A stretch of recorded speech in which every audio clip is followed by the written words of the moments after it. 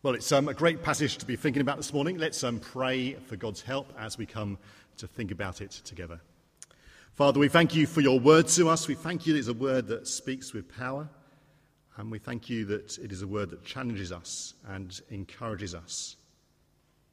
Help me to speak faithfully this morning and help each of us to have open hearts to hear what you want to say to us. In your name we pray. Amen. Well, it's sometimes said today that we live in an increasingly divided society. Have you heard that phrase used? Some of you are nodding, that's good. And some of that could be down to social media. So I don't know how many of you are into Facebook or Instagram or Snapchat or whatever the latest thing is. But one of the things it does is it looks at what you're looking at. My wife explains to me yesterday. So it sees what you look at, what you spend time looking at, and then it gives you more of those things. So I was vaguely interested in a tablet, which I decided was not worth buying. But because I showed some interest in it, it keeps appearing on my Facebook stream and all other sort of things. And keeps tempting me to sort of go for it, even though it's far too expensive and not worth it. But actually, it does the same thing with the friends' posts you look at and the other posts you might look at. So it keeps feeding you with things that you like or you enjoy looking at. And you think, well, that's good, isn't it? Well, yes, but the problem is that it gives you a narrower and narrower vision of the world. It creates a kind of echo chamber, so you're only hearing the things that you want to hear. And that leads to division, because you have one group hearing one set of things and another group hearing another set of things, and sometimes those things are completely contradictory. So you get a greater sense of division over things like Brexit. Remember that. Or whether you should wear masks because of COVID. Or should you take the vaccine because of COVID? Or should you support Arsenal or Spurs? Really important issues like that, this sort of becomes divisions within society. And also on social media, people are more willing to sort of say abusive things to one another because you're not face to face with the person. And that can create even greater tensions and difficulties. But I wonder actually if our society is really that divided. If you went back to John's time, there was much greater division within society. Maybe you'd see it as Roman versus Jew. In AD 30, which is about the time that John the Baptist was preaching and Jesus started his ministry, or maybe a bit earlier than that, the tension really in that area was between Roman and Jew. The Romans, of course, were the people in charge. They had the power, they had the army, they had the military. They were the ones collecting the taxes. And the Jews were the ones that were oppressed. There was this kind of rulers versus oppressed. You might these days sort of say the metropolitan elite versus the poor people in the coastal towns. I don't know, whatever you want to say. There's that feeling, a very strong feeling. And of course, it was a sort of racial divide as well, wasn't it? Because the Romans were Gentiles, they were non-Jews, but the Jewish people saw themselves as descended from Abraham and properly Jewish and properly God's people. And it was a religious divide. The Jews are the ones that worshipped in the temple, the proper worship of the true God, and the Romans, well, they worshipped pagan gods in all sorts of weird and wonderful temples, doing all sorts of weird and wonderful things. There was an increasing division, an increasing tension within society. And it was a very real tension, because within 40 years of the Gospels, when the Gospels were talking about, that blew up into a civil war between Jewish nationalists and Romans. And it was horrendous. The Romans came down powerfully. The temple in Jerusalem was destroyed. Jerusalem itself was destroyed. Many people died. Division led to all sorts of problems. And you may say, well, why are you telling us about this? What's this got to do with our passage? Well, I think in a way our passage is actually talking about divisions. John the Baptist is talking about divisions, and yet the divisions that he talks about are completely different to the divisions that people saw in the world of the time. John was much more concerned with this ultimate spiritual division than he was about the political, racial, or religious divisions going around. Let's have a look at what John says. First of all, John begins his sermon in an interesting way. I don't know what kind of way you like preachers to begin their sermons. A lot of preachers try and begin with a sort of a silly joke.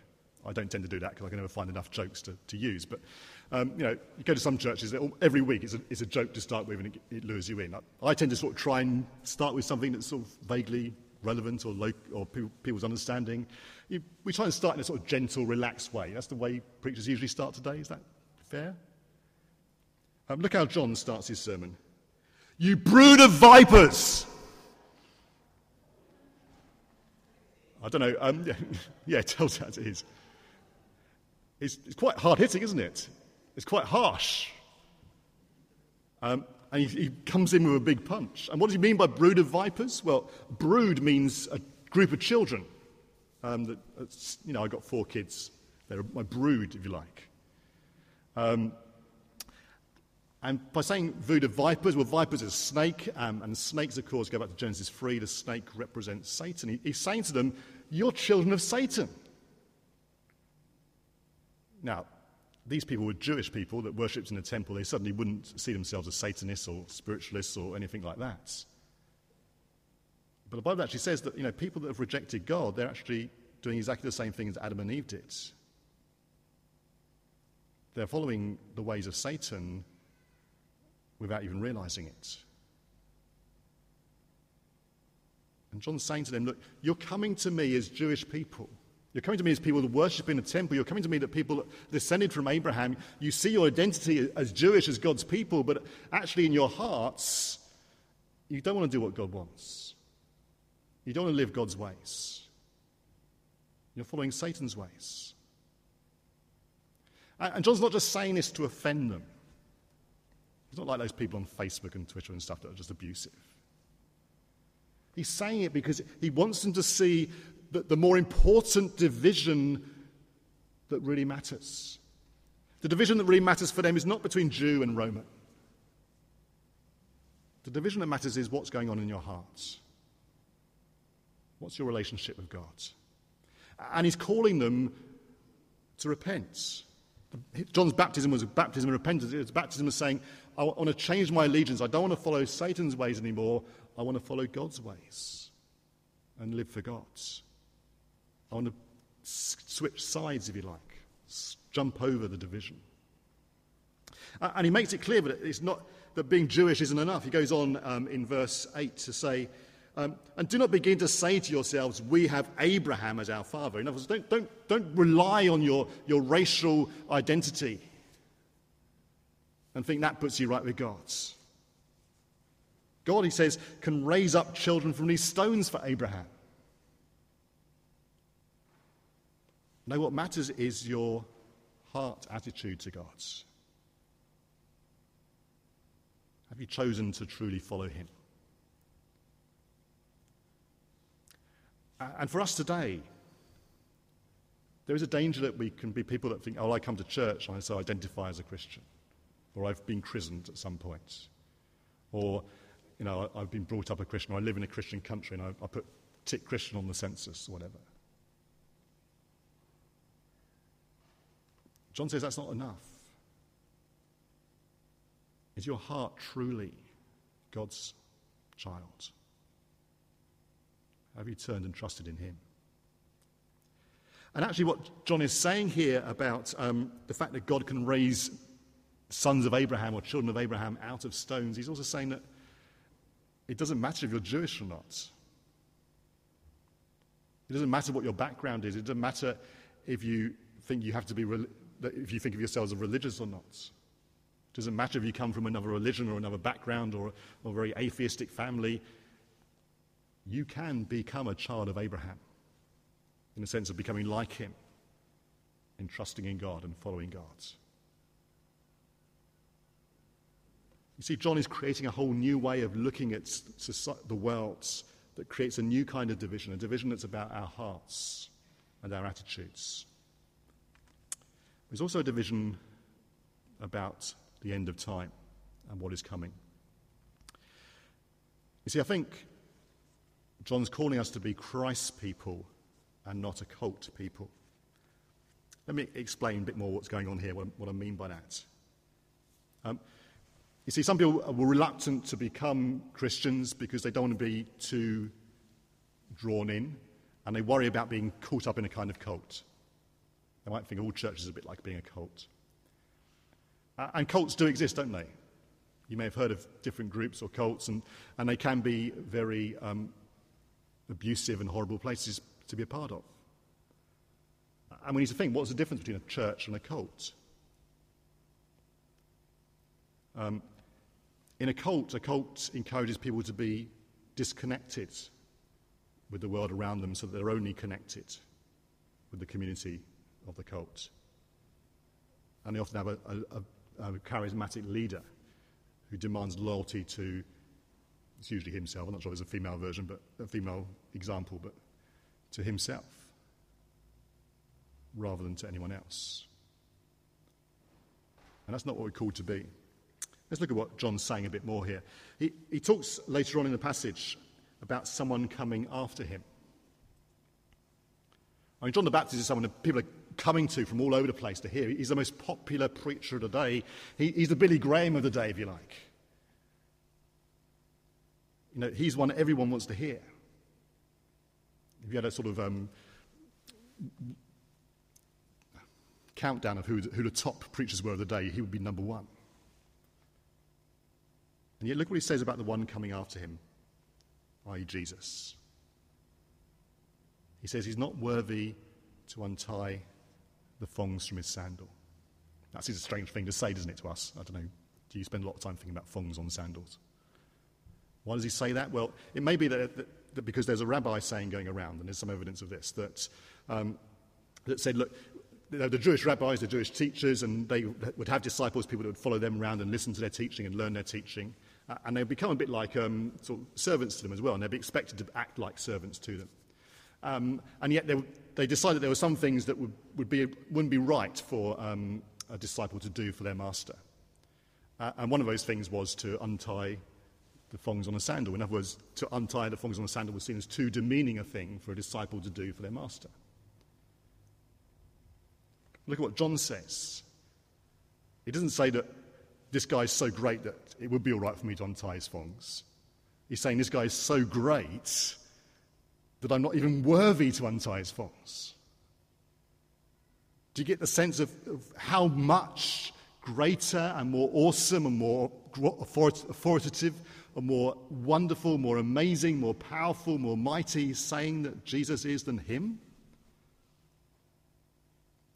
It's a bit like comparing your primary school's first 11 football team with the England national team. There's no comparison. There's no comparison between Jesus and the best preacher, the best teacher you could ever think of. There's no comparison between Jesus and the greatest Christian leader or bishops or archbishops or popes or anything else. Jesus is so much beyond and above them because he's the Christ. And he's so powerful that he's the one that gives the Holy Spirit. He's God's with us, as we learn at Christmas. And do you see why it's so important to understand that as the way John puts it? So people are coming to John and thinking, are you the Christ? Are you the Messiah? You're so wonderful. You're so amazing, John. You're so great. And for John, that must have been an incredible temptation. It's crazy, isn't it, when people love you and want to follow you and do what you say and so on. For him, that must have been an incredible temptation to sort of take on a sort of role over them and control them. But he says, no. You need to follow Jesus and follow him and touch him. And do you see how that's different to how a cult leader would act? A cult leader would say, great, you love me, then do what I say. Follow me, be committed to me. A proper Christian leader will never do that.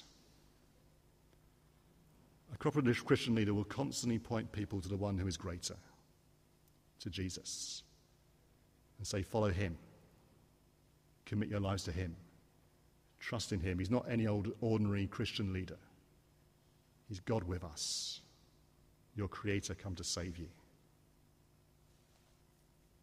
So do you see that actually being Christ's people is not being part of a cult. It's not about being committed to a human leader. It's being committed to Christ, who is God, and so different. But also, there's an issue here about division, going back to the issue of division. When we think about division, we often think about separation. And one of the problems with cults is that they say to people, look, now you're part of our cult, that you should loosen your ties or lose your ties with the rest of your family or your friends. And we'll see that John's not saying that. But John says, look, there will be a separation, but the separation is not now. The separation will come at the end of time. And Christ will be the one that does the separation. He says in verse 17, his winnowing fork is in his hand to clear the threshing floor and to gather the wheat into the barn, but he will burn up the chaff with unquenchable fire. Anyone here ever done any winnowing? No, okay. If you lived in a sort of agricultural pre-industrial society, which you don't, before Facebook, that sort of thing, then winnowing would be very familiar to you. You see, the issue is that you go out and you're collecting the crops of the wheat, and as you're collecting the wheat, you're also collecting lots of other bits of leaves and so on that are sort of stuck to the grains themselves. And you don't want all those bits and pieces because that will just ruin the food. It's called chaff. So you need to somehow separate the chaff from the wheat. Now, I preached this at St. George's this morning, and someone came up to me and said, there's another thing about you have to beat the wheat first, so it breaks up the wheat from the chaff as well. But once you've done that, then you do the winnowing. And what you do is you have some sort of thing where you throw the wheat and the chaff up in the air together, and because the wheat's heavier than the chaff, the wheat drops to the bottom and the chaff rises to the top or gets blown away by the wind. So you separate out the wheat from the chaff.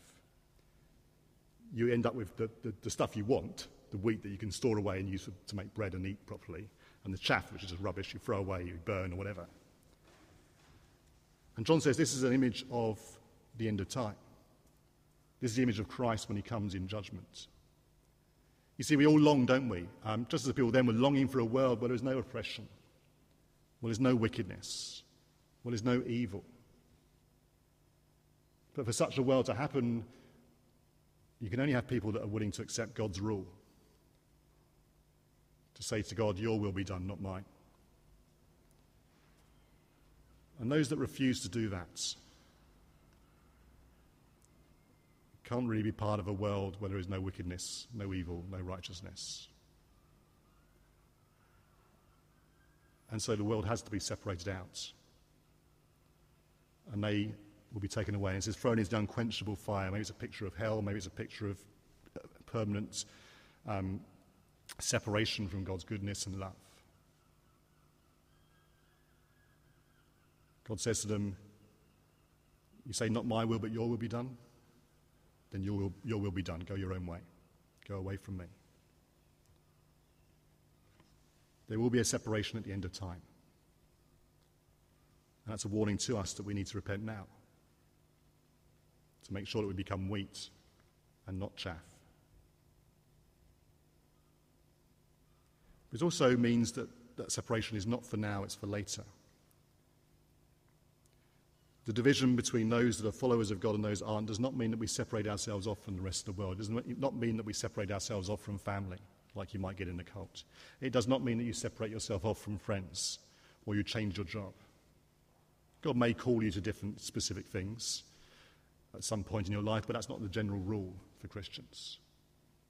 The general rule, if you read, for example, 1 Corinthians 7, is that you stick with where you're at. You stick with the family you got, you stick with the job you got, but you live it differently.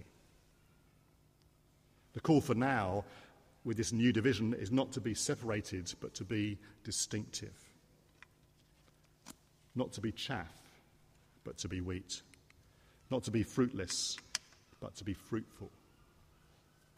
John uses another image that's similar to the wheat and chaff one. In verse 9, he says, the axe has been laid to the root of the trees, and every tree that does not produce good fruit will be cut down and thrown into the fire. He's saying, look, if you truly committing yourself to God, then that will show itself in fruitful lives.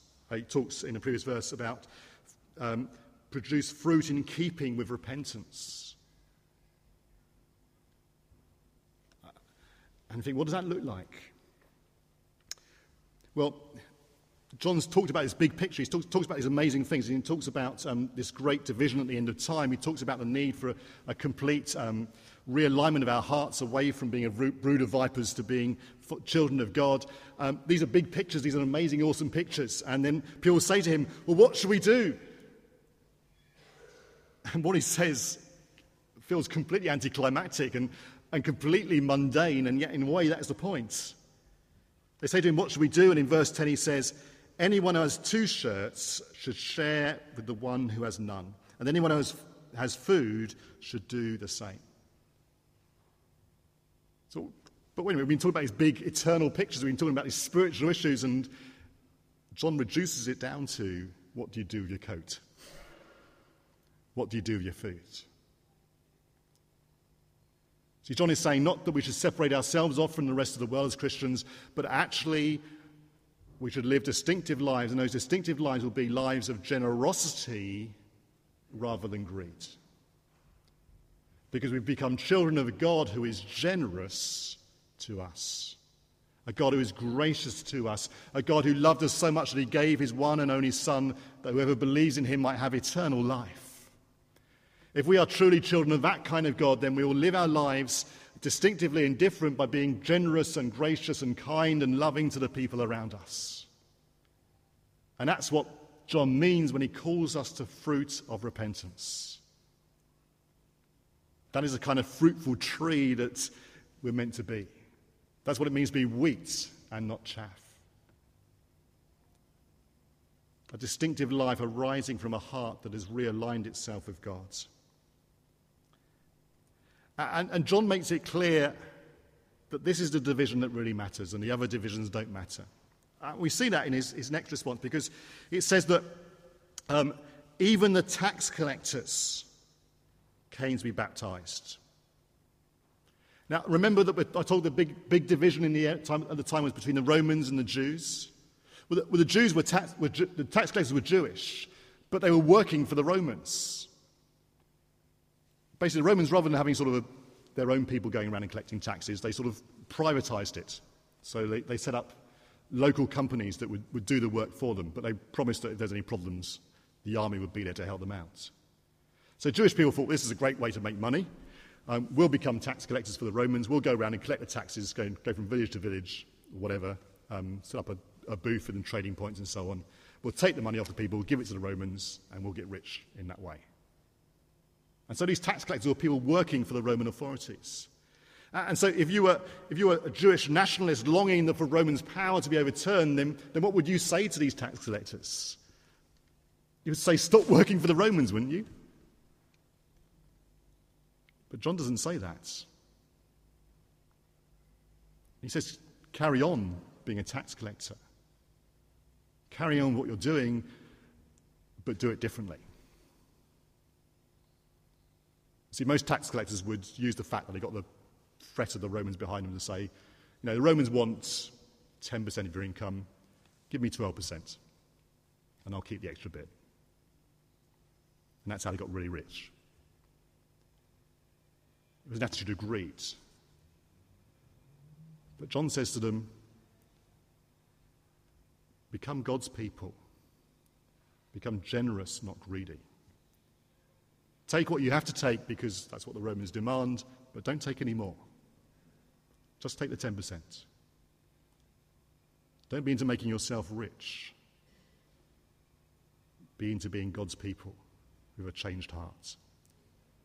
You see, the division between Roman and Jew didn't matter that much. John wasn't concerned about the politics of the time, he was concerned about the hearts of the people. And the same with the soldiers that also mentioned. These are probably soldiers that were Jewish soldiers working for Herod, who was the sort of puppet king in the area for the Romans. And again, they would have used their power over people to extort money as a sort of greedy attitude they would use. And again, John doesn't tell them to stop being soldiers, but he tells them to stop being greedy, to be content with their pay, not to extort people. The question for all of us is, where do we see divisions in our world? Divisions within our society? There are all kinds of divisions.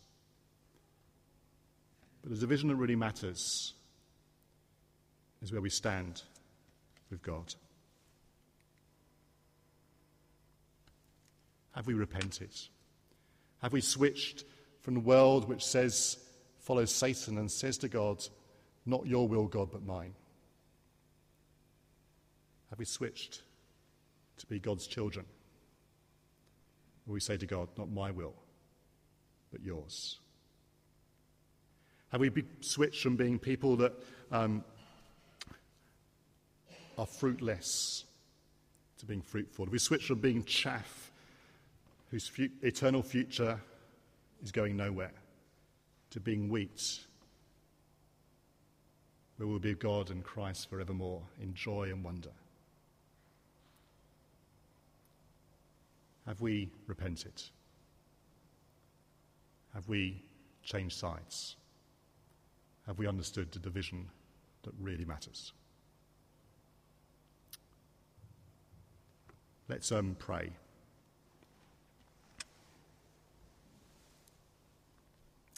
Father, we thank you for John's teaching. It is challenging teaching. He doesn't pull his punches. And yet he clarifies the real issues for us.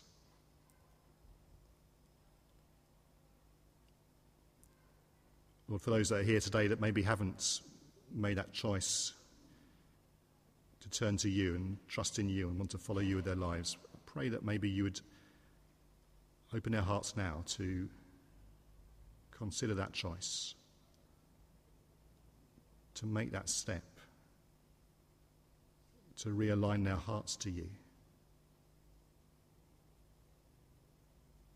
And for those of us that have chosen to follow you, help us to be reminded of what it means to live a life that is following you, that is fruitful. Help us to constantly turn away from those temptations to greed and to have generous hearts, that we may be the kind of people that are distinctive and following you. In your name we pray. Amen.